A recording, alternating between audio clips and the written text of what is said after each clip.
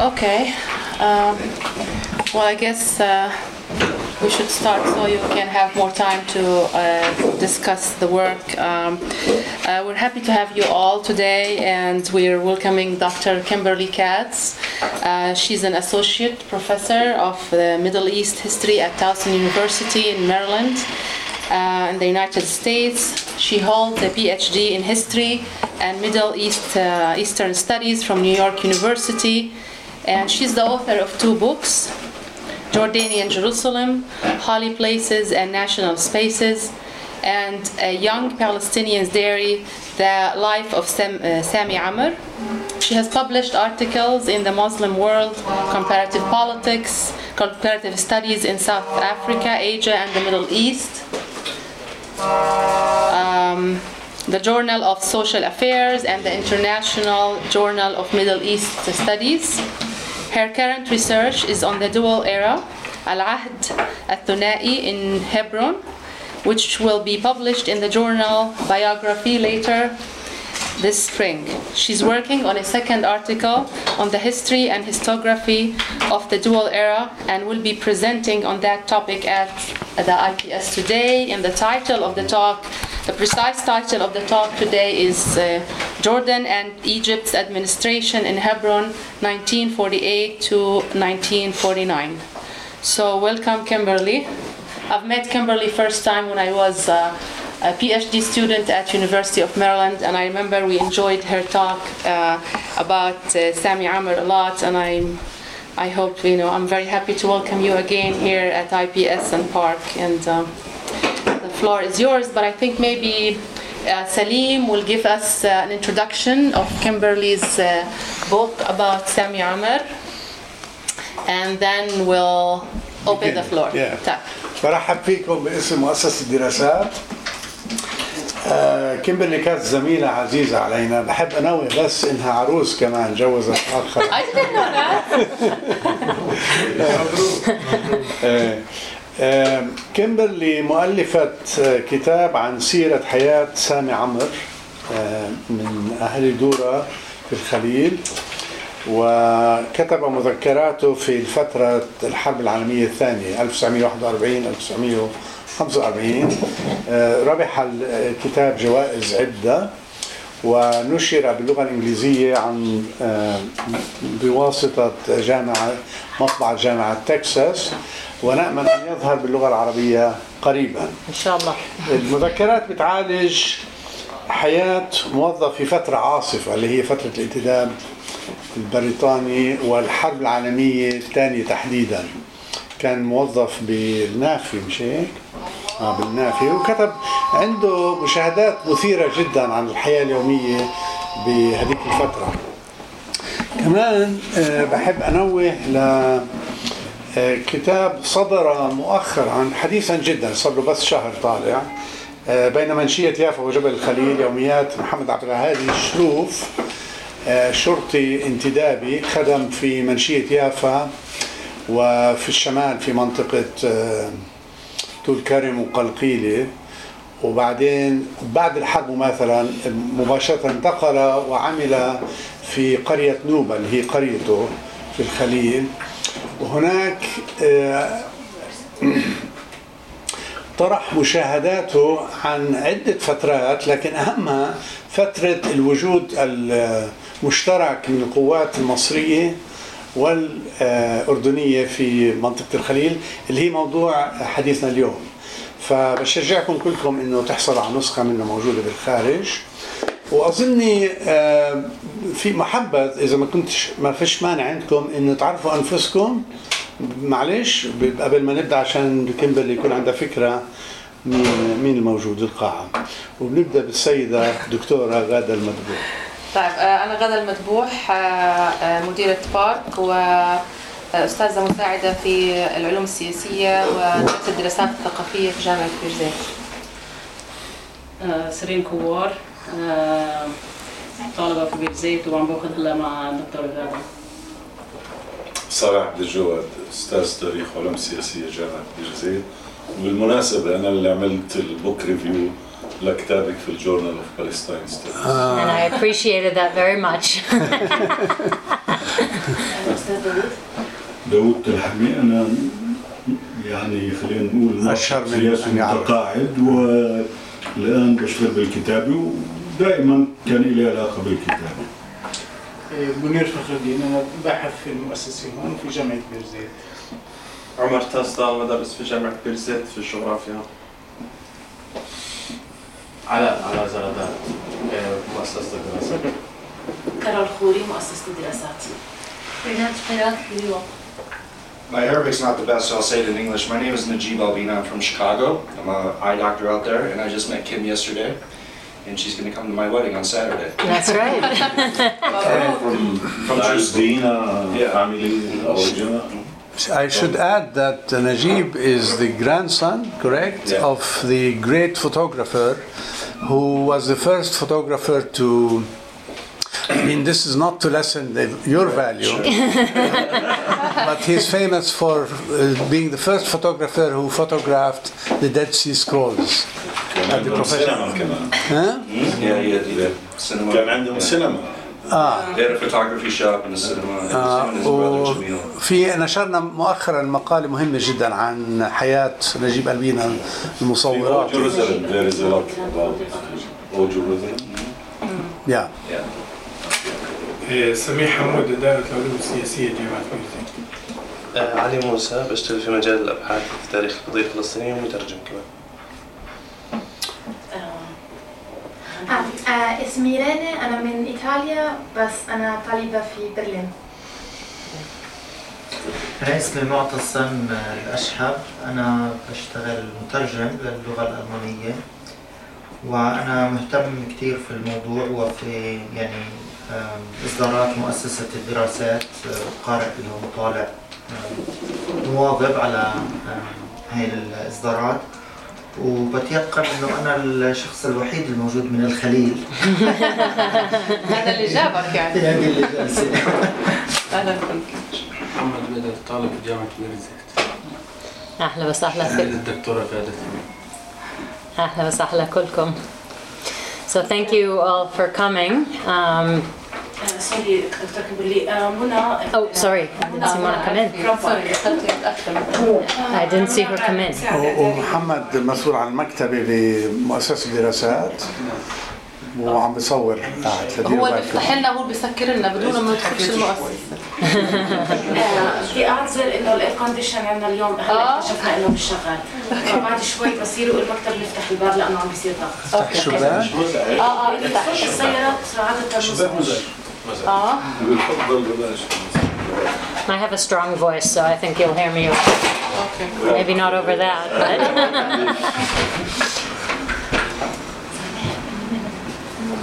في الصوت منيح؟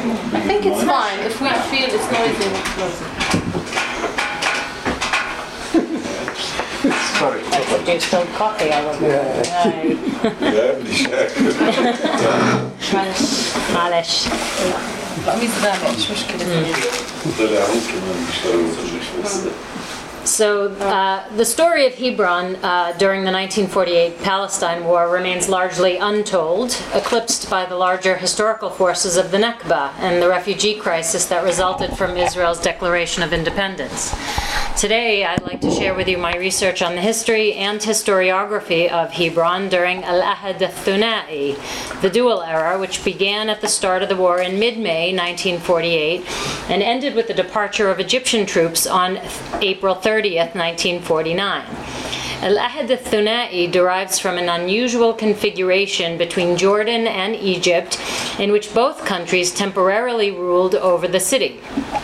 I borrow this term, this title, from a single letter that I found in the Jordanian archive dating from 1951, addressed to the Jordanian Prime Minister from the Committee of Former Employees in respected Hebron, لجنة الموظفين السابقين بالخليل المحترمة.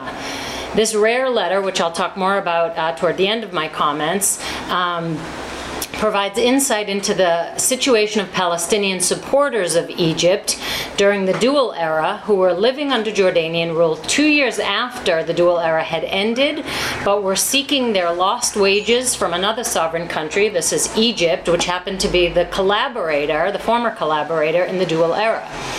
Now, I think that the best way to look at the dual era is to consider it within an analytical framework of a sort of proto-pan-Arab nationalism. Because what we'll see is that each country's locally based leaders, al-Ahkam al-Askariya in Hebron, were vying for support from the Palestinian population in the city. So the time period that I'm focusing on is 3 to 4 years before Nasser's Free Officers movement would end the monarchy and British rule in Egypt, and 7 to 8 years before Suleiman al-Nabulsi's premiership in Jordan would raise enough pan-Arab nationalist sentiment to nearly bring down the Hashemite monarchy, itself struggling to promote a Hashemite alternative to Arab nationalism. So today I'm going to talk about how Egypt and Jordan faced off for 1 year in Hebron by discussing it through both the history and the historiography. The historiography of the dual era is very limited. The English language scholarship entirely omits discussion of this unusual situation in Hebron.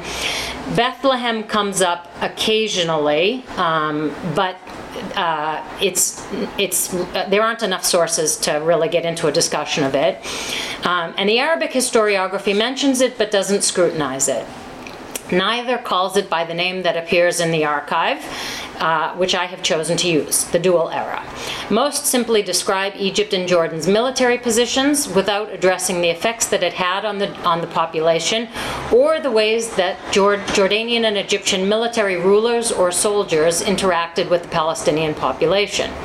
So my research does the latter. It looks at both the Jordanian, Palestinian, Egyptian, and British witnesses to the events who chronicled their stories within 10 to 50 years of the war, as well as looking at historical documentation.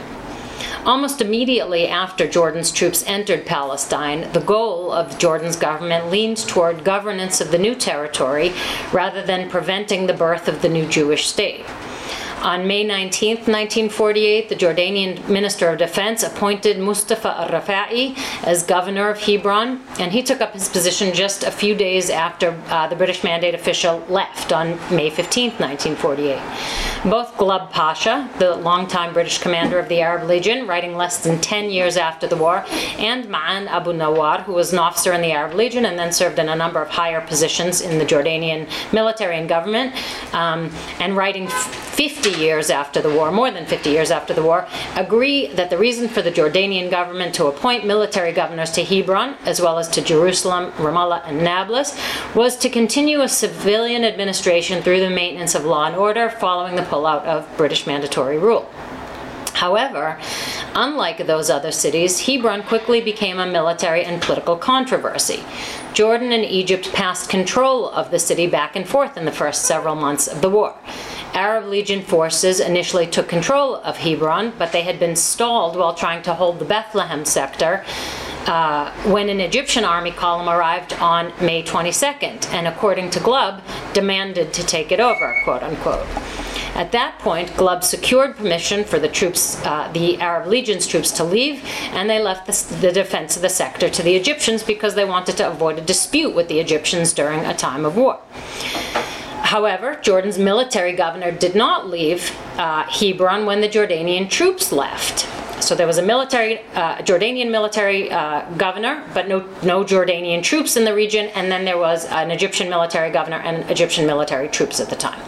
By the end of June 29, 1948, Jordan's prime minister appointed a new military governor, Saleh al-Majali, to replace Mustafa al-Rafa'i at a time when Egyptian forces controlled the city. So several questions emerged concerning this post of Hakim al-Askari, whether it was al-Rafa'i or al-Majali. What had the Jordanian military governor been able to do in the city without military support behind him? Had the two countries reached some kind of agreement, written agreement, for the two military governors while Egyptian forces remained in the area and Jordan's troops were removed to fight elsewhere? Who took over the payment of salaries by this time for those in the bureaucratic offices vacated by the British? Politically speaking, Glubb claims that the Egyptians adopted a partisan role that sought to punish Palestinians in the city if they demonstrated any sentiment for the Jordanian state. Although the militaries didn't cooperate, the Jordanian Arab Legion would return to protect the city of Hebron when Egyptian forces came under attack in the south of Palestine by Israel in October 1949. Egyptian rulers held off engaging in the war in Palestine, but felt pushed into it as a result of Egyptian popular opinion, a pretty rare thing in the Arab world. Members of Egypt's Muslim Brotherhood had already left to fight in Palestine, independent of the Egyptian army. But by continuing to sit on the sidelines, the Egyptian government feared public critique. And so when King Farouk finally decided to enter the war, he did so on the one hand, in part to prevent the Zionists from taking over Palestine. He thought that would help his image at home. And perhaps more importantly, he wanted to prevent Jordan's King Abdullah from gaining territorial and political advantages. King Abdullah had long hoped to enlarge his kingdom by incorporating Syria, but would have to settle for Palestine, and the war would give him that opportunity. Farouk thought that by entering Egypt into the war in Palestine, he could simultaneously halt Abdullah's expansion and elevate Egypt's standing in the Arab world, providing he had a strong military showing in Palestine. Unfortunately, his army was ill-prepared to match the military strength of the Israeli forces, and Abdullah's Arab Legion, led by Glub Pasha, also proved stronger than the Egyptian army. Egypt's army faced serious challenges from the Israeli forces with little help from other Arab armies and lost significant battles. Egypt retreated to a small sector of coastal Palestinian territory that became known as the Gaza Strip. The political leadership of Jordan and Egypt disagreed often, but met at various times during the war, including in Hebron, where they shared control of the city. As for the Egyptian detachment composed of Muslim Brotherhood members, led by Ahmed Abdel Aziz, it had reached Hebron on May 20th, a couple days before the Egyptian regular army, to a warm welcome from the city's notables who had asked for Brotherhood assistance. In his Al-Ikhwan al-Muslimin fi Harb Palestine, Kamal al-Sharif states that Abdel Aziz himself quickly pressed on to Bethlehem, leaving some troops behind in Hebron. The conflict between the Jordanians and the Muslim Brotherhood volunteer troops took root as the Jordanians, he says, quote unquote, occupied the city and based its headquarters in the police station. Al-Sharif does not discuss the dual era per se, so nobody really calls it by that name, but he discusses the antagonism between the two once they had based themselves in the city and intended to stay for a considerable amount of time. One of the things he makes a significant issue about is the focus on the issue of symbolism, each country's presence and display of national sovereignty. So the representatives of Jordan and Hebron, and Egypt and Hebron vied for control over the demonstration of visual imagery. Each sought to raise their country's flag on the city's flagpole. Al-Sharif says that the Jordanians not only raised their own flag in Hebron, but they prevented the Muslim Brotherhood volunteers from raising theirs. He doesn't say if it's an Egyptian flag or a Muslim Brotherhood flag. That's not clear in his account. Al-Sharif notes that the city's Palestinian residents began to splinter into two camps between the Jordanians and the Egyptians. He adds that Glub exploited this situation profoundly, getting very angry about the situation, and Glub confirms this Al-Sharif's perception in his memoir when he mentions that he thought Egypt had uncharitable intentions seeking to, quote, penalize any Palestinian inhabitants who showed disregard for Jordan, end quote. Abdallah Attal, for his part, probably well known to most of you, a Jordanian officer, lieutenant colonel, and also with other positions, higher positions as well, and a negotiator at the armistice talks, also recounts the interests of Jordan and Hebron in his controversial account of the war written 10 years later from Cairo, 1959, where he had taken refuge after losing confidence in King Abdullah during the negotiations and calling him out as a traitor. In his Karithat Palestine, Attal remarks that Glub had sent Arab Legion troops to Hebron to, quote, extend Jordanian influence on this important region at a time that it was under the control of the Egyptian army, end quote. Between Jordan and Egypt, the tension was most acute in Hebron as the two sides lobbied for support among the Palestinian population, vied for symbolic visibility by flying a national flag, right? If you think of the invention of traditions along the lines of Hobsbawm, flying a flag is very significant. And they fought to control the city, tensions that would make the local population uneasy. Major Locht, the British military commander leading the Arab Legion troops locally in Hebron, quickly raised the Jordanian flag on the flagpole while lowering the Egyptian flag. That story differs slightly from the one that Kamal al-Sharif told in his Al-Ikhwan al-Muslimin fi Harb Palestine that I just mentioned a few moments ago. Attel saw the matter of the flag dispute as petty. Of course, if you followed the Confederate flag issue in the United States recently, you'll know that flags are not petty at all. But he offers more detail than Al-Sharif does. He says that Locht removed the Palestinian flag. Al-Sharif doesn't mention Palestinian flag at all. And the matter of flags, according to Attel, was ultimately solved by the cooperation of the Egyptian officers, which included Egyptian Captain Abdul Mohsen Abu Nur and Commander Lutfi Waqid, along with the Jordanian military governor Saleh al-Majali. These leaders reached a solution whereby all three flags would be on view on the flagpole, and Attel explains the symbolism of each. He says that the Egyptian flag represented the mobilizing army, probably for coming in and saving the city under difficult wartime circumstances. You can maybe figure out if that's the case. The Palestinian flag, he says, represents the holy jihad, presumably for the one day that would be coming when Palestine would be redeemed. And in his cynicism from his Cairo exile, Attel says that the Jordanian flag represented the forces of British Major Locht, who entered Hebron devouring a piece of prey. Although he saw fellow Jordanian military governor Saleh al-Majali as having done something honorable in Hebron, Attel continued to blame the British, in this case Major Locht, for the British manipulation of King Abdullah and the wartime situation. The nationalist tension between Egypt and Jordan was on full display by the late 1950s when Attel published Karithat Palestine.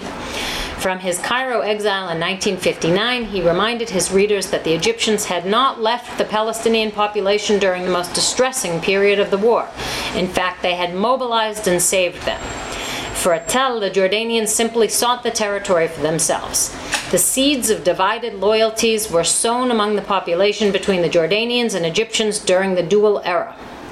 Attel was only reminding his readers of them in his memoirs in 1959. These barbs against the Jordanians came at a time when Attel's relations with the Hashemites had sunk following his implication and conviction in absentia in the assassination of King Abdullah's death in 1951 and King Hussein's weakened position following his liberal opening during the Nabulsi period in 1956-1957. Kamal al-Sharif, who recounts the Muslim Brotherhood's role, notes only the dissension among the population. Jordan's role in saving some Palestinian cities, including Hebron, which Glubb's account contains, is lost in the larger historiographical record. On to the historical record. Few records exist to provide details as to how the administrative apparatus in Hebron functioned under Jordanian-Egyptian control. One report in the Hashemite archives, dated 30 September 1948, written by a Palestinian Hashemite loyalist named Ali al-Khatib, offers some candid, critical, praiseworthy, yet contentious views of the situation under both a Jordanian military governor, Saleh al-Majali, and an Egyptian military governor, Abdul Mohsen Abu Nur. Al-Khatib addresses his report to the head of the Diwan al-Maliki in Amman, and although that does not necessitate a link between Al-Khatib's office and the office of the Jordanian military governor Saleh al-Majali, the two likely worked close together during this time of war. The report covers three main topics. Only one of them is really pertinent to this paper, and that the title is Egyptian Rule in the South of Palestine. The report is lacking somewhat in detail, but Al-Khatib observed and experienced a number of problems in dual-era Hebron. He doesn't use the title dual-era. I'm using it because I adopt that title. He offers deep praise for al-Majali, the Jordanian military governor, who played a significant role in the district and had an important effect on the, quote, loyalist coalition.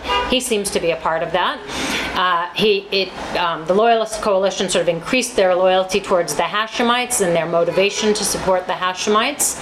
And indeed, Al-Khatib, it seems, was indebted to the governor and offered his profound thanks to the government via al-Majali for helping him with his own recent arrest at the hands of our Egyptian brothers. Not the Muslim Brotherhood, but, our Ikhwanna. which was, quote, the result of a cheap plot by the opposition and corrupt communists, end quote.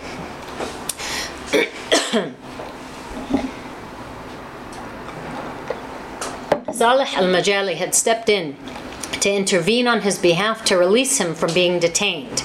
Al-Khatib doesn't really delineate a separation of powers between the Egyptian and Jordanian military governors in Hebron, but the report begins to identify lines of responsibilities associated with each regime.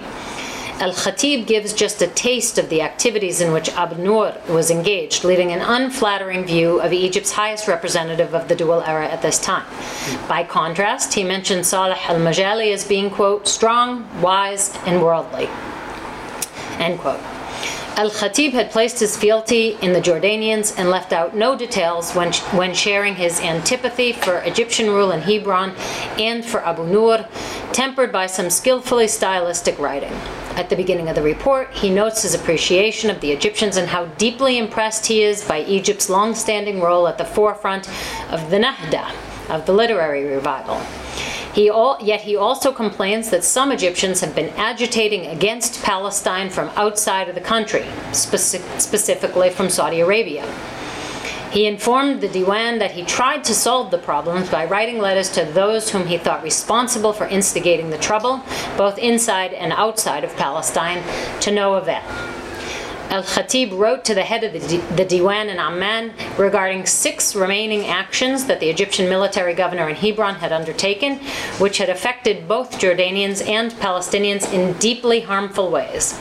All fell under the purview of municipal administration, which Abu Nur controlled, because this is September 1948, so there was no military support for the Jordanian military governor at the time.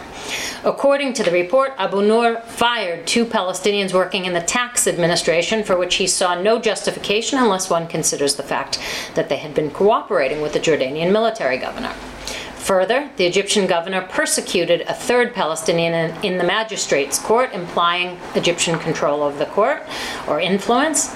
Finally, he deprived a 4th Palestinian of his salary in the land registry department.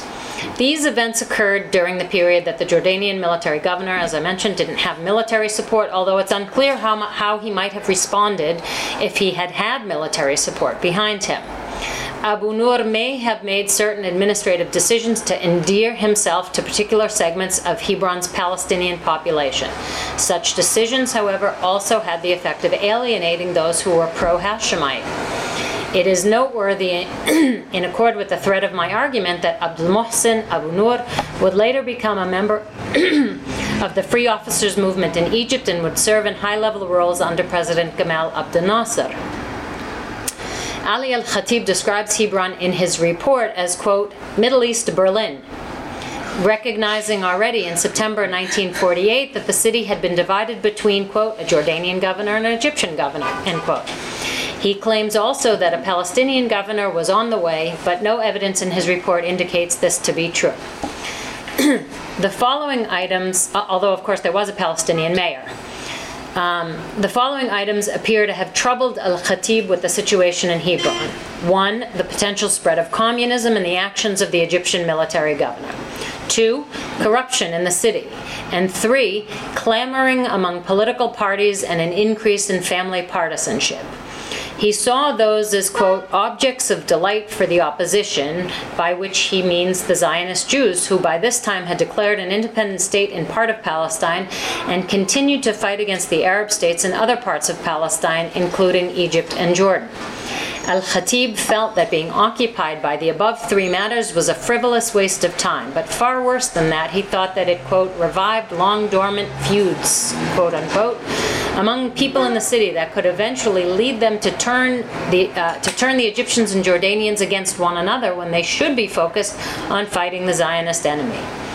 The report has additional details, but for the sake of brevity, I'm not including them today. I've written a bit of a longer piece that I've submitted for publication, so there's more on this. But now I'm going to turn to the matter of diaries, because this whole topic actually came up because beyond Sami Amer's 1941 to 1945 journal, he also kept a much smaller journal in 1948 in which he mentions the Jordanians and the Egyptians in Hebron in this 1949 period, and this is what set me off trying to research and find out more about this subject. So the following analysis then of Sami Amer's and Mohammed al-Sharuf, who I knew about the diary because Alex Winner had published a piece in the journal Biography in which his 1949 writings appeared, both in Arabic translated into English. Their respective diary entries give perspective on this Jordanian-Egyptian dual era as it unfolded during and after the war months. Sami kept his diary from January to the end of April 1949, which documents both his own family situation and his work as a municipal employee of the dual era. In addition, Mohammed al-Sharuf, who was a policeman during the Mandate period and wrote for a very long time, kept a number of diaries, Mohammed al-Sharuf very clearly supported the Egyptians. His account from the 1949 period corroborates Sami's writings, although the two almost certainly didn't know each other. Mohammed al-Sharuf was 10 years older than Sami, from the village of Nuba. Sami was born and for most of his life lived in Hebron up until the time of 1962 when he moved to Amman. But for the time that he was a young man, with the exception of a couple of short years when he lived in Jerusalem and in Ramleh, he lived most of his life in Hebron. So these two men's accounts, in particular the younger Sami, provide details about how the tensions between the Egyptians and the Jordanians played out. During this period, Sami was building a home for his family. He, at the time, had a wife and an infant son. And so the importance of work to complete his new home, to be able to pay for it, is woven throughout the lines of his short diary. Mohammed al-Sharuf's circumstances differed from Sami's in that he was a landowner, but during the Mandate period, he supplemented his income by working as a policeman, and he did continue that work. In the period after 1948, he applied for work with the Egyptians, not the Jordanians. He writes in February that the struggle in Hebron between the Jordanians and the Egyptians, quote, continued at its peak despite the fact that the Egyptians have assumed the policing duties and were paying the salaries of administrative employees and the municipal authorities. That's Sami. Sharuf went with some of his fellow policemen from the Mandate period for an interview on February 25th with the station's sergeant with the aim of continuing in this position under Egyptian rule. Within a month, on March 26th, he signed a contract with the Egyptian rulers in Hebron to work as a policeman in the city, and noted that his salary for February and March 1949 came from the Egyptians. He also indicated in his diary a salary for the same work in December 1948 and January 1949, but he never says who paid for the salary of that period. In an entry from Sami's diary in March, he makes clear that the Jordanians offered him 2 months' salary for his cooperation, possibly in an effort to entice him to inform on friends and family who supported the Egyptians. The Jordanians told him that the salary was given, quote, on the basis that he cooperate with them. With a young family to support, a home to finish building, and influenced by friends, Sami took the money. The next day, with his conscience clearly weighing heavily on him, he writes that he, quote, regretted this decision. He consulted with the Egyptian governor on the matters, who agreed with him that he should return the money and, quote, cut his ties with the Jordanians. A couple of days later, Sami writes that the Jordanians and Egyptian soldiers filed into the office he worked in. He singled out the Jordanian soldiers for engaging in unprofessional and threatening behavior toward the Palestinian workers, or employees. The Palestinian employees who supported the Egyptians responded the next day with a strike that pitted the two sides against each other. Sami reports that the Jabari family, longtime Hashemite loyalists, opened fire on the protesters whose goal was to reach the Egyptian governor at his base in the city's hospital. Mohammed al-Sharuf concurs with the events, though he says that those opening fire were, quote, followers of the Jordanian government. By the end of the month, the Jordanian government sent the Minister of the Interior from Amman to deal with the situation in Hebron because of its growing intensity.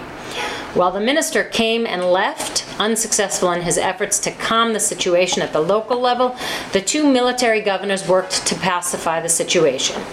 The Egyptian governor requested that people be allowed to leave without being harmed, a request that went neglected as Jordanian soldiers marched through the town to arrest Palestinian supporters of Egyptian rule. Sami lists members of his own family, including by marriage, who were wanted for their political positions. He names Mukhlis Amr and Fakhri Hammouri. They both sought refuge with the Egyptian governor at his hospital headquarters. These two individuals personify two types of Palestinians who supported Egypt during this period, but at the end of the dual era made different choices. Mukhlis Amr remained in Hebron under the Jordanians. He was a journalist and had been one of the founders of the Communist Party in Palestine. His political activities landed him in a Jordanian prison, but he fell ill with stomach cancer. The Jordanians later released him on mercy grounds, and he died in 1957. At the time of the Egyptian withdrawal from Hebron, Fakhri Hammouri left for Gaza with the Egyptians. He remained there for his entire life, never returning to his hometown of Hebron, and he died in 1962. The end of the dual era, the geopolitical confusion in Hebron was ultimately sorted out by the Jordan-Israel Armistice Agreement signed on April 3, 1949. Hebron was originally part of the United Nations Partition Plan's Arab state, and although technically it fell under Jordanian control according to the Armistice Agreement, the city also remained under de facto Egyptian control. In other words, the Egyptians had reached their armistice agreement with the Israelis on February 24, 1949, which included a clause about Hebron and Bethlehem. I told you that popped up just a little bit, and it popped up in the armistice agreement when most Egyptian forces were safely behind lines agreed upon in Gaza. The exception to that was a military governor and forces of uncertain number which remained in the Hebron-Bethlehem area since Operation Yoav in October 1948. The Transjordanian-Israeli negotiations moved between Rhodes and the local environment when Israel's negotiator, Elias Sasson, returned from Rhodes in December 1948 to try to move the talks forward with King Abdullah. During these talks, which preceded the formal armistice talks, Sasson passed a message to King Abdullah via his intermediary, Abdullah Attal, regarding the disposition of Hebron. And Sasson advised, quote, the king to make efforts to obtain the withdrawal of Egyptian forces from the south of Jerusalem and Hebron so as to save himself the difficulties and political trouble that their presence was liable to cause, end quote. Israel warned the king in December to try to avoid any trouble from the Egyptian presence in Hebron. The Transjordanian-Israeli Armistice Agreement said little about the city of Hebron and focused primarily on specifying the demarcation lines for each of the country's armed forces. The Egypt-Israel Armistice, signed about 5 weeks prior, by contrast, addresses the Bethlehem-Hebron area. There's an article on Bethlehem-Hebron.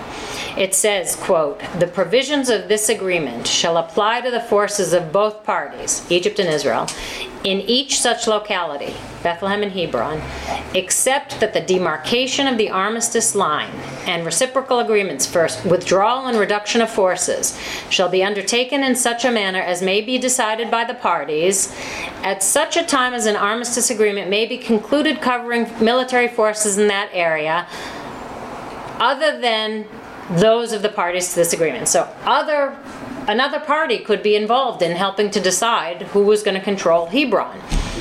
Had Israel inserted into the Egypt-Israel Armistice Agreement a point of reference for the Transjordanians to take over the Hebron region when the time was right, thus coming to an agreement with Egypt on this matter? All that would be needed then was an eventual agreement between the Transjordanians and the Egyptians to make what was undoubtedly not a friendly situation appear friendly. Several sources in the Arabic historiography, discuss the Egyptian pullout from Hebron and Bethlehem in response to King Abdullah sending Jordanian negotiators to Cairo to work out the Egyptian withdrawal. So Abdullah had to actually send people a team of people to Cairo to convince the Egyptians to pull out from Hebron by the time that was all done, after the Israeli Transjordanian, they called it Transjordanian, it was Jordan by then, to get the Egyptians to pull out. So such an agreement was reached, and the Egyptian troops left Hebron on April 30th, 1949. There's a compilation of news and government reports that appear in a volume of the Hashemite Archives, the Jordan-Egypt Relations, that recount the developments between Egypt and Jordan during 1949, with some disjunction between the two sides, particularly evident through the reporting of Al-Assas, an Egyptian newspaper. The newspaper printed a speech by Jordanian Prime Minister Tawfiq Pasha al-Abul Hoda in April 27, 1949, in which he thanked the Egyptian government for its valuable aid and cooperation in Hebron and Bethlehem. Abul Hoda confirmed that because the armistice agreement had been signed, Jordan would now administer these regions. As these reports clarify, that the Transjordanian Israeli armistice did not solidify Jordan's control, as the troops remained in Hebron. The Egyptian-Israeli armistice stipulates that the status of Hebron be renegotiated by a third party, namely a negotiation between Egypt and Jordan. Egyptian Prime Minister Ibrahim Abdel-Hadi remarked in Al-Assas that he was, quote, relieved over the assurance that there were no additional agreements or appendixes that he had to be concerned about, but in turning the region over to Jordan, he was relieved that the region was, quote, purely for the Arabs. In other words, he didn't want any more territory to become part of the Zionist settlement. By 30 April 1949, Hebron had become part of the Kingdom of Jordan, the Jordanians having convinced the Egyptians to depart. This also had support from the international Israeli-Egyptian armistice agreement, a more formal and perhaps better documented agreement. The rhetorical animosity evident in the news accounts and reports in a few pages of the Jordan-Egypt Relations volume of the Hashemite Archives convey a harbinger of the future hostilities that would unfold between Egypt and Jordan over the following decade. It would be, quote, purely for the Arabs, but would it remain under Hashemite rule, or would it be Nasserite Arab nationalism of the 1950s that would capture the sentiment of the Palestinians? Which country's brand of Arab nationalism would provide the Palestinians with a chance to reclaim Palestine? Egyptian troops did not withdraw from Hebron until more than 2 months after Egypt and Israel had signed their armistice agreement, and nearly 1 month after Jordan had signed its armistice. Jordan and Israel had signed their armistice agreement. Some Palestinian supporters of Egyptian rule in Hebron left for Gaza with the Egyptians, never to return, while some left for Gaza and returned. Some who had worked as civil servants for the Egyptian forces in Hebron and Bethlehem, which they considered good and just work, raised complaints about not being permitted to work because they had come from the now Jordanian areas to Gaza with the Egyptian army. The Egyptians now ruling Gaza after 1948 did not accept the Palestinians' claims simply because they had been loyal to them in dual-era Hebron.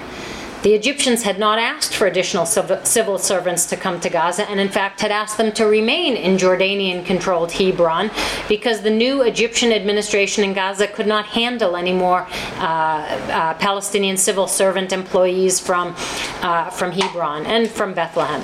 Those who came anyway, quote, were refused because they came without request or need, and there was no money in the budget to pay for additional salaries, end quote.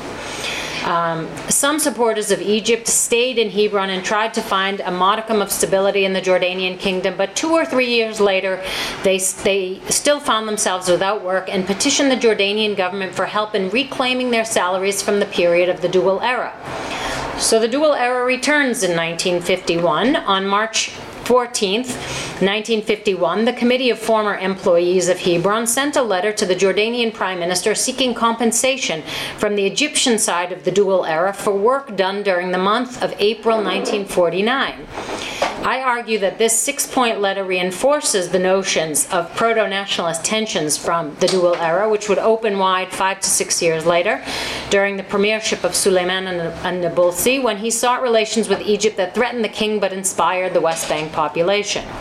The writers of the letter introduced themselves as, quote, we, the former employees of the dual era, the Jordanian Egyptian, who did not receive a salary for the month of April 1949 from the Egyptian administration, end quote.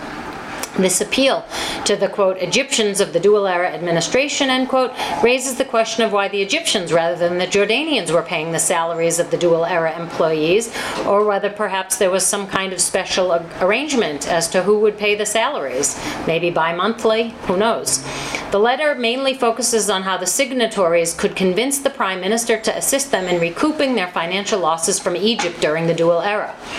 The first point the committee notes is that, quote, the Egyptian government promised to pay this salary within a month of its withdrawal, but it did not fulfill its promises, end quote. Salary payment concerned not only high bureaucratic officials, lower level, younger employees and policemen also wrote about the subject in their diaries, right? Sami Amr and Mohammed al-Sharuf. The issue of who paid salaries remains a bit muddled in the second item on the letter writer's list as it pertains to cooperation and collaboration between the two countries of the dual era. Had they cooperated and collaborated?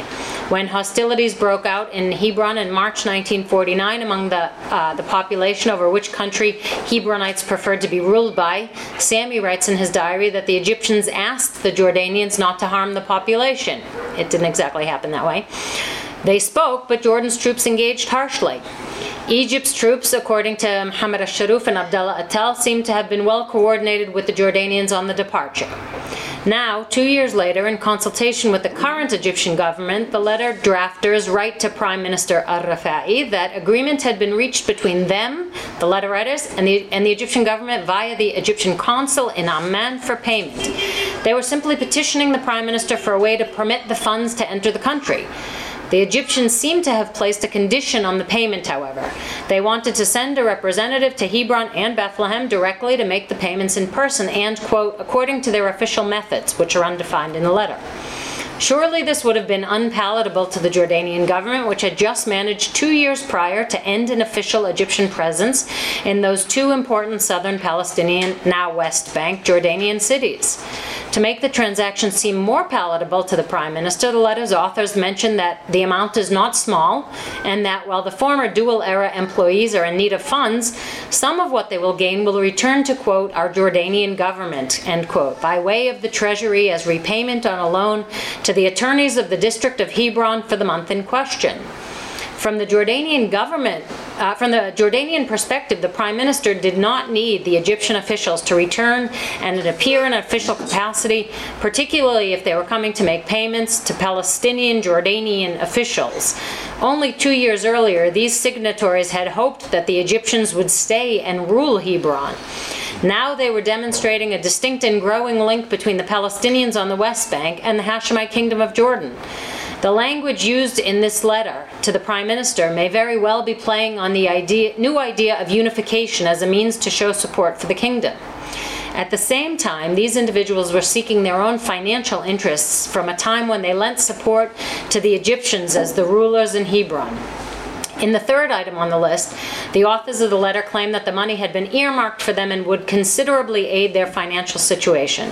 This point causes one to pause because the monthly salary for an administrative employee during wartime could not have been an exorbitant sum. Yet, as correspondence with Samir Amr, son of 1949 diarist Sami Amr, makes clear, one of the signatories to the letter, Sheikh Fathi al-Hammouri, related to Sami by marriage, did not work for 2 years following the dual era as a kind of punishment by the Jordanian government before they forgave him and returned him to a highly respectable position, the Imam of the Ibrahimi Mosque in Hebron. Gaining this lost income thus would have been most welcome. Sheikh al-Hammouri had served as Bash Katib, the title he used to sign the letter. He served in this position both during the dual era and before that during the British Mandate. While Sheikh Fathi had stayed in what became Jordanian territory after the Egyptian departure, his two brothers, Fakhri and Fahmi, went with the Egyptians to Gaza. It's unclear if Sheikh Fathi was punished because his brothers left with the Egyptians or because the Jordanians needed to send the public a message due to Sheikh Fathi's position in the city's religious affairs. Once the Jordanians assigned him to the Ibrahimi Mosque in 1951, he reclaimed his prestige. Nevertheless, Sheikh Fathi's sister claims that her brother never received any compensation from the Egyptians as a result of the letter. The letter writers imply that there were impediments to receiving compensation because the Egyptians wanted to send a representative to Hebron and Bethlehem to pay the monies directly in an official manner. If the Hashemite government could, quote, be in contact with the generous Egyptian government and make clear to them that there is no objection to a representative coming, if that was the obstacle in paying the salary, and only to pay it to us, end quote, the letter writers would be most grateful. The arrangements could be made through a bank or perhaps through the Egyptian consul based in Amman. The writers claimed not to understand what the obstacle was, as if. However, in the final item on the list, if one reads between the lines, one can gather why the Jordanians likely prevented the Egyptian representative from coming to deliver compensation which would, quote, show what good this generous Egyptian aid will do going back to the dual-era employees, end quote. The Jordanians could not have wanted an Egyptian representative coming to bring financial compensation, deliver it by hand, and perhaps have newspapermen present to witness the event and snap photographs that would appear in the papers. Such a public display could have delivered the Egyptians a public relations success during a decade that would turn hostile for Egypt-Jordan relations in the kingdom. If one reads the letter on the basis of financial necessity alone, it is convincing. Palestinians had suffered considerably as a result of the 1948 war, and many had gone for periods of time without work, including those at the higher end of the socioeconomic spectrum. Yet implicit in it for the Jordanian government is Egypt's underhanded way of scoring political points with the Palestinians in the West Bank, something that the Jordanians no doubt wished to prevent. In conclusion, the dual era in Hebron marks one of the more unusual episodes in the history of the Palestine War. In no other Palestinian city, save Bethlehem, as far as I've been able to determine, did the local population feel the tug of war between two major Arab states contending for local control while simultaneously fighting against the Zionist Israeli enemy. Urban historians thus are challenged by this unusual constellation of forces in the city while limited by the sources informing it. The decade after the dual era would mark a great turn of events in both Egypt and Jordan, as well as for Palestinians in the Hashemite kingdom. The competition for Palestinian support in Hebron between Jordan and Egypt that existed during that brief period of the dual era would expand to cities throughout Jordan.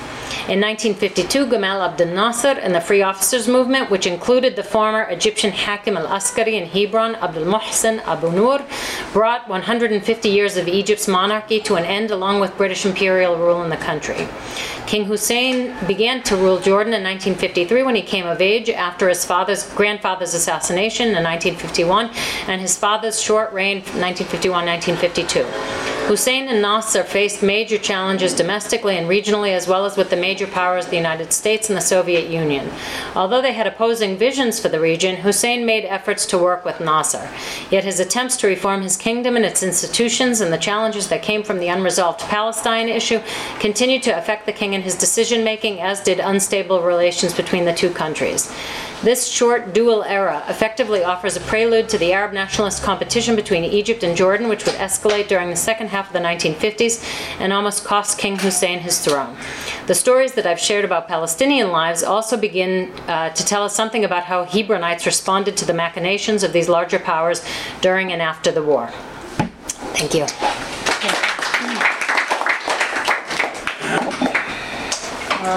Okay, guess we'll open it to the question and answers.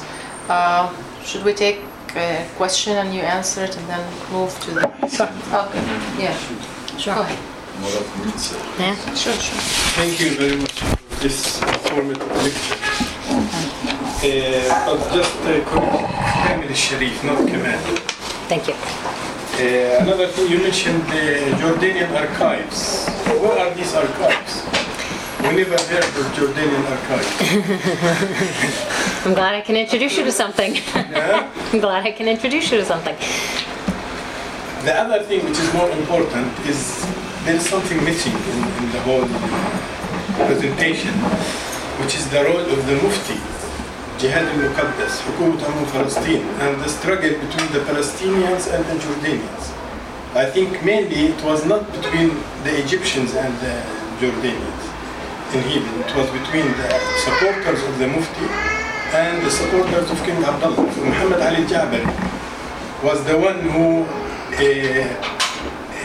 presided over the مؤتمر أريحة to annex the West Bank to the Jordanians, and he played a major role in establishing the Jordanian ruleship in Hebron and other cities with his, other people who supported King Abdullah. So I think there is nothing about this, and the issue, the Waqf and the shrines, Islamic shrines, is also missing because the Jordanians, they put their hand in this and struggled with the Mufti, who was the president of the Supreme Muslim Council, and he tried to gain back his presidency after the withdrawal of the British.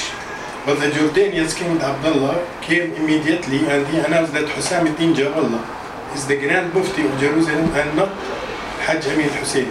So I think this issue of conflict between Abdullah and Hussein should be in the whole narrative.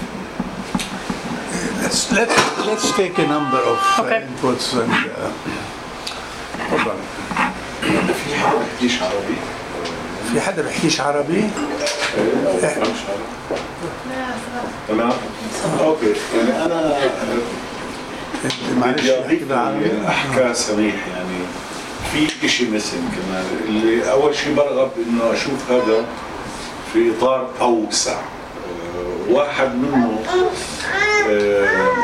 اطار المحاولات الهاشميه الاردنيه بالتاثير على فلسطين، واللي هي حتى ابتدت في قصه يعني توسط الامير عبد الله للحاج امين حسين اللي اصبح المفتي ورئيس المجلس العام بالرجوع لفلسطين، وبعدين قصه السيطره يعني من العشرينات خلق بداخل فلسطين جماعه مؤيده للاردن، وهذا كانت منعكسه بشكل واضح جدا خصوصا في الصحافه الفلسطينيه، ولاحقا يعني تشكل جماعه المعارضه اللي اصبحوا اوتوماتيكيا موالين مع الامير عبد الله، وفكره كمان لجنه بيل، يعني كيف لما لجنه بيل شافت انه الجزء العربي بده ينضم الى شرق الاردن، يعني فكره الخيار الاردني الاوبشن اللي ولدت في توصيات ريكومنديشن تبعت توصيات لجنه بيل. كمان في مصدر كثير مهم الحقيقه اللي هي المجلدات اللي عملها عدنان البخيت، اللي هي حول في مجلدين حول ال 48، واللي هي بتوري انه جزء كبير، مع انه فعلا يعني انا معلوماتي انه شعبيا معظم الناس كانت مع الجيش المصري، ولكن الاردن كان له امتداد اجتماعي عميق يعني وراسخ، وهذا بنشوفه في البرقيات اللي من عم تحكي عن الخليل انت هلا؟ انا بحكي عن الخليل مش بس، لا عن الخليل. بنلاقي برقيات، عشرات البرقيات من قرى الخليل ومن الخليل نفسها، ابتداء من شهر 3 اللي بتستنجد بالملك عبد الله عشان يجي يحميهم. فهو المجلد على ما اعتقد الثامن او التاسع.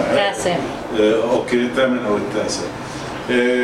القصة كمان اللي أحكاها يعني الصراع، يعني أكيد لازم الناراتيف تبعت الجهاد المقدس خصوصا بتموز 1948 يعني ضرب هذا. بس المحاضرة الرائعة بشكر كثير عليها، وهي فعلا بتغطي جانب حلو، بس أنا بشوف يعني هذا الفريم الأكبر ضروري حتى نفهم هذا قصة الصراع. Thank you, Kimberly. Very informative to me, at least.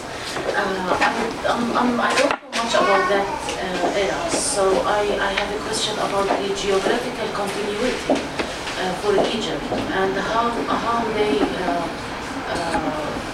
what they did about it, or the lack of it, as I suspect. Okay, shall we take one more and then we can have another round? تفضل. بدي احكي عربي اذا سمحتي لي كمان، مش طلعت بالانجليزي. حكيتي عن علم الجهاد المقدس، مش هيك؟ علم فلسطين هي علم فلسطين اللي هو علم الجهاد المقدس. اللي هو الجهاد المقدس. الجهاد المقدس جماعة عبد القادر يعني مش هيك؟ جماعة الحج. عبد القادر كان استشهد صح قبل النكبة. والحج كان بمصر بالقاهرة. بالقاهرة. ف يعني أنا طبعا بالنسبة لي معلومات كثير مفيدة، يعني أنا بعرف شمال الضفة الغربية أكثر من جنوب، يعني عشت بالشمال يعني. بالشمال كانت المشاعر على ما أذكر، يعني نشأت بنابلس، يعني كانت مشاعر معادية للأردن بشكل قوي. ويمكن يعني سؤال زميلي هون مهم كتير، قضية الوصل ما بين مصر والضفة الغربية. يمكن باتفاق الهدنة بين مصر وإسرائيل ما كانتش إسرائيل تصل إلى إيلات، مش هيك؟ يعني تجاوزت، يعني كان في وصلة ما بين فلسطين أو ما بين الأردن ومصر، كما هو بالتقسيم على كل حال إلى حد ما. لا بالتقسيم لا. النقب كان مع الدولة اليهودية، أو يعني جزء كبير أو نص النقب الغربي يمكن مع الدولة الفلسطينية. فيعني الجانب الفلسطيني اللي حكى عنه الدكتور سميح، يعني إلى أي حد يعني هون، لأنه يعني يبدو كان في اختلاف بالمناخات في المناطق الفلسطينية بالضفة الغربية، لأي حد كان له حضور في الخليل، يعني إلى جانب هذا الصراع أو الخلاف المصري الأردني. وعلى ما أعتقد، بعرفش إذا يعني عندك نفس يمكن لمحتي للموضوع، الخلاف المصري الأردني كان موجود من أيام الملكية وبقي يعني، ومصر لم تعترف بضم الضفة الغربية للأردن عام 50، مش هيك؟ صحيح. الجامعة ومصر الدول العربية الجامعة اعتبرت وديعة الجامعة ككل، ولكن مصر أيضا لم تعترف. لا ما أنا فاهم، بس أنا بقول أكثر من مصر. الجامعة. يعني طيب شكرا جزيلا. نفتح مجال لكيمبرلي تجاوب وبعدين نعمل كمان دورة. تفضلي. I think the questions are all very interesting. As far as the Jordanian archive, some of what I talked about and said is that I mentioned the Hashemite archives as Dr. Saleh mentioned, and I used volume 9 as you mentioned. So that's one thing. But in the National Library, sorry, volume 9 of what? Of the Hashemite archives. It's a series of documents that Adnan al-Bakhit published. Yeah. There is something called the archives in the National Library that are scanned documents that are available, and it's into Hazak. No, it's at the National Library, which is on the University Road. It's the new National Library. It used to be at the Third Circle, but now it's on the University Road. And you can even look online, actually. Yeah. And download the scanned copies? Yeah, I believe. Yeah, I think you can just copy them. I don't know if they're downloadable so much as copyable. You can see them. Yeah. So it's into Hazak if you find. Yeah, like a screenshot. Yeah. So. It depends on your topic and it depends what you're looking for. So I think because of, how I sort of got into the topic and, and every subject you sort of look at through a particular set of lenses, and I was, and I got into it more through the diary and then began to look, outward from there, that I really stayed focused on the 48 and 49 period and didn't go as far back even as the Peel Commission. But I think that I looked at, I tried to think about the ways that that Jordan had been, I thought about Avi Shlaim, and when I was looking at Glab, and when I was looking at Ma'an Abu Nawar, and I can see where Avi Shlaim gets his thesis from. He's obviously relying on the historiography from all of these writers, and that also comes from who was, going to have Hebron as part of the Peel partition. So I can see where that context certainly comes from. I just hadn't, formulated, my talk in that way. But in one of my footnotes, it says, this is Avi Shlaim's basic thesis, which, I think comes from that larger context as well. I didn't shape it in that way. I didn't really think about, talking about it in terms of shrines, because I was really trying to focus on the political context as, as that sort of Arab nationalist political context between two states. I'm not sure that every paper can get at every angle or every aspect of it, and so you have to somehow have limits to what you're talking about. So that was, that was my limit. The issue of geographical continuity was kind of interesting because I mentioned that in the report by Ali Al-Khatib, one of the things that he talked about was cutting off the entry of goods that were coming in, setting up some customs barriers of things coming in from Jordan because of something that King Abdullah had done. And the question of how things were going to come in from Gaza doesn't really sort of enter into his discussion at all. But and then there's this other issue of how salaries are going to come in from Gaza as well. And there's never this discussion of there's this state in between, there's no discussion of the recognition of the state, or that the state's an obstacle in between, or how are things going to get there, or Jordan could be, maybe we could send things over from the Red Sea, and things could come up from Jordan and in through Jordan, and that Jordan is this land passage, right? So there's no discussion of geographical continuity as an obstacle or a benefit, that Jordan could be helpful. None of that, right? So so Hebron is this island of and one of the things that I kind of find fascinating about it is that nobody else is talking about the fact that Egypt has these troops stuck in Hebron. Right, it never ever comes up. The discussion of the troops in Fallujah was the reason that Egypt went to the armistice in the first place, but there's no mention of the fact that there are troops, and I don't even know how many troops were actually there, but it was clearly enough to make Egypt seem like the dominant player in the dual era, right? In this configuration between Egypt and Jordan. But ultimately, when the armistice seems to have gotten going on, what it looks like to me is that Israel already had this all worked out, right? As Schleim's thesis, sets out for us, that Israel and Jordan had already worked out, had colluded on this, because Hebron was probably part of the partition plan that, and Israel and Egypt had already worked all this out, that, that all they had to do, but nevertheless, Jordan still had to get Egyptian troops out. They still had to work that whole thing out, and so that's what appears in Volume 9 is how are they going to negotiate and convince and get the Egyptians to actually leave. Why use Avi Shlaim theory? I mean, it wasn't Abdullah Tal, the collusion.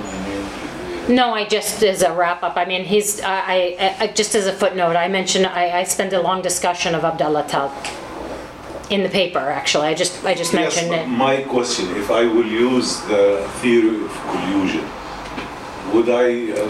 Sure. Yeah. Well, mention Abdullah Tal first, or no, Abdullah Tal. So he's in the paper, and then I say as a in a footnote, he wraps this up as a conclusion. As a secondary source.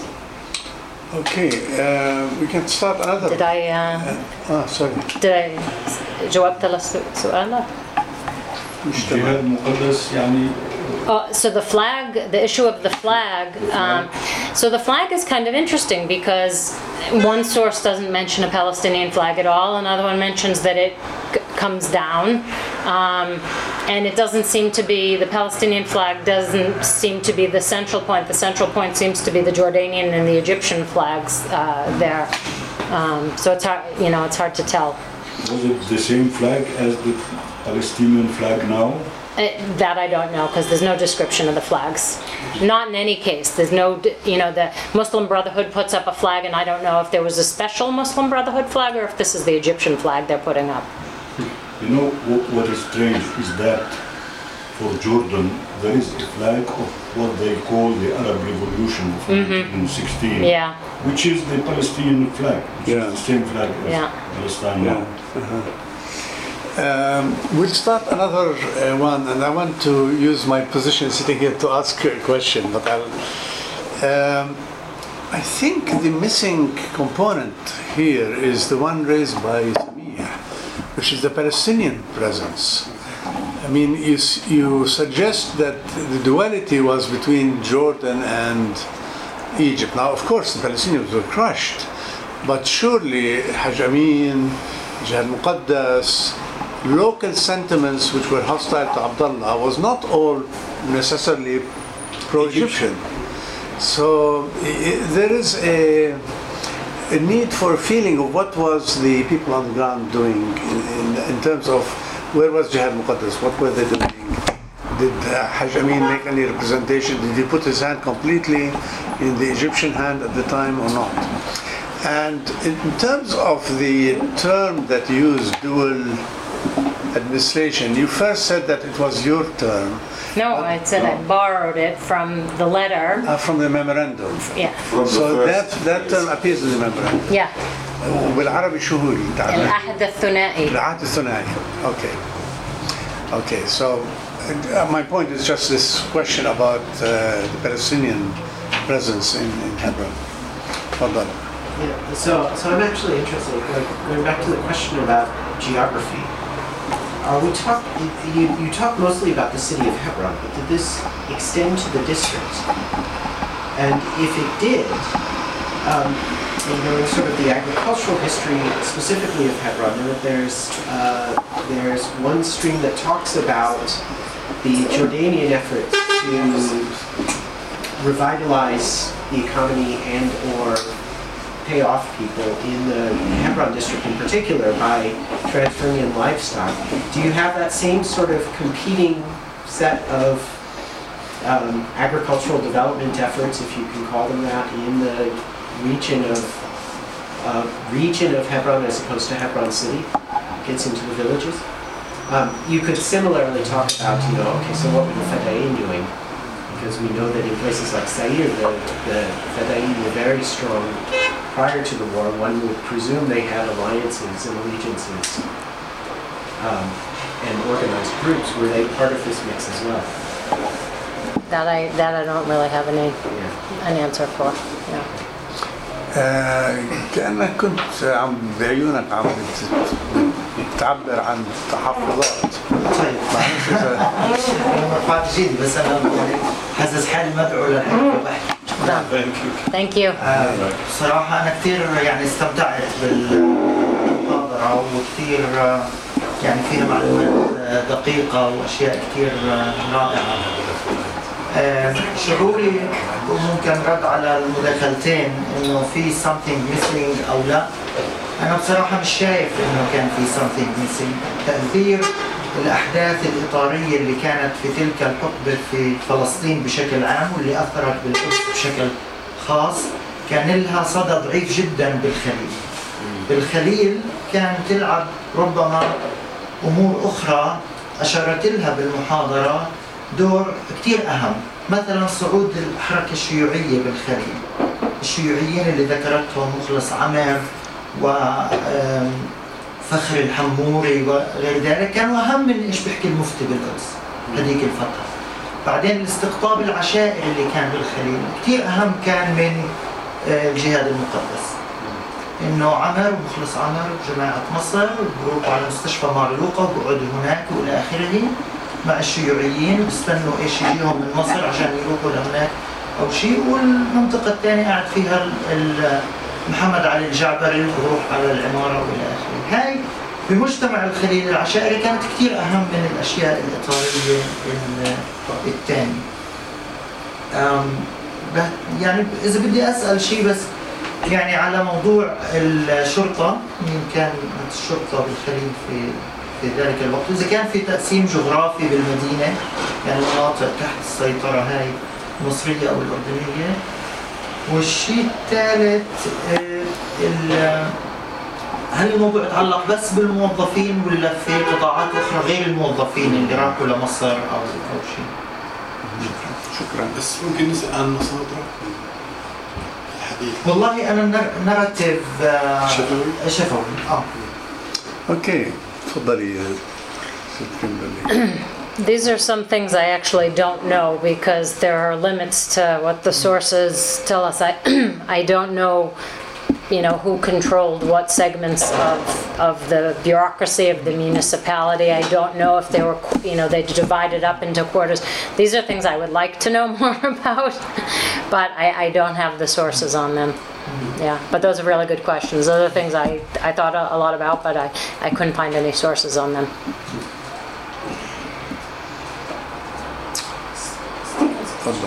Yeah, so best you can tell, was this all just about the city of Hebron, or was it outside? Yeah. That, as far as I can tell, it was about the city of Hebron. It was about Bethlehem. Okay. So it probably did include the district, but I don't know. The sources are really limited on this, which is why I think there's nothing written in English on it, and very little written in Arabic without much analysis. Just Jordan and Egypt, were in the city. Almost nothing written about this, right? Almost nothing written about this. So, it's piecing together a very limited amount of sources and hard to fill in some of the details. Well, since then we had a number of diaries coming out from Bethlehem itself, the most important which is the Bandak diaries, which covers this period. Bandak, of course, was Abdullah's man, but as you said, Bethlehem, more than Hebron, had a very strong communist party. And there's another Bandak, which is different than Isa al-Bandak, who's a communist. Isa al-Bandak was a nationalist and a pro-Jordanian figure. He became Jordanian ambassador to Santiago in the rule of Pinochet. And by the way, he was very strong pro-Pinochet force. But the other side of the Bandak were communists, and they have published stuff, but I don't recall it. And it would be interesting to measure your discussion of Hebron during the Egyptian with Bethlehem from his diaries. كتاب عمر مسلم من بثلهم. مين؟ عمر مسلم. بغطي الفترة. تفضل. I came late, so my question could be out of touch with No the problem. subject. But, my question is about Palestinian identity and how both the Egyptian and the Jordanian, how did they see the Palestinian?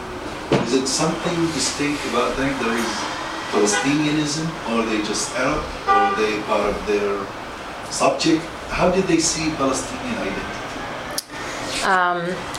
I'm not sure they saw it as something to be promoted and distinguished so much as something to be, sort of pulled to one side or the other.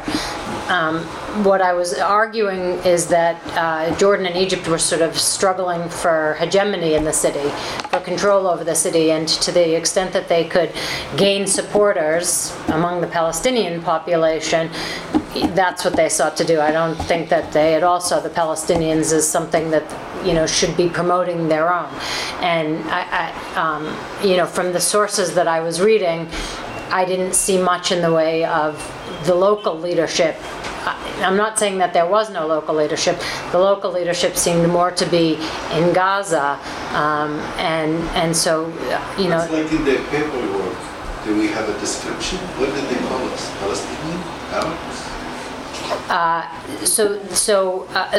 couple of the diaries that I was reading this time are not really speaking about themselves. They're speaking about, the Jordanians and the Egyptians and what's happening.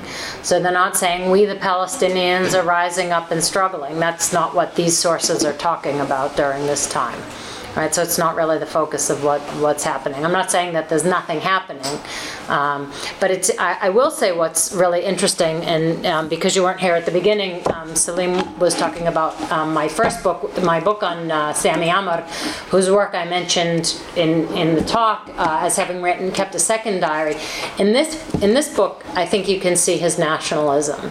Right, he's very much tied to the land and to his city of Hebron, but in 1949, when Palestine seems to be lost, he's trying to figure out whom he should side with, the Jordanians or the Egyptians. And so I think once the Nakba happens, it's always terrible to generalize, but I'm sure he wasn't alone in this. And the other diarist that I talked about was very pro-Egyptian by this time. So was it because, are these two diarists indicative of a larger issue in that they recognize the Nakba had happened, larger forces are at work, and you better take a side because, Palestinian leadership has left them or lost at this point, and you need to do what you can.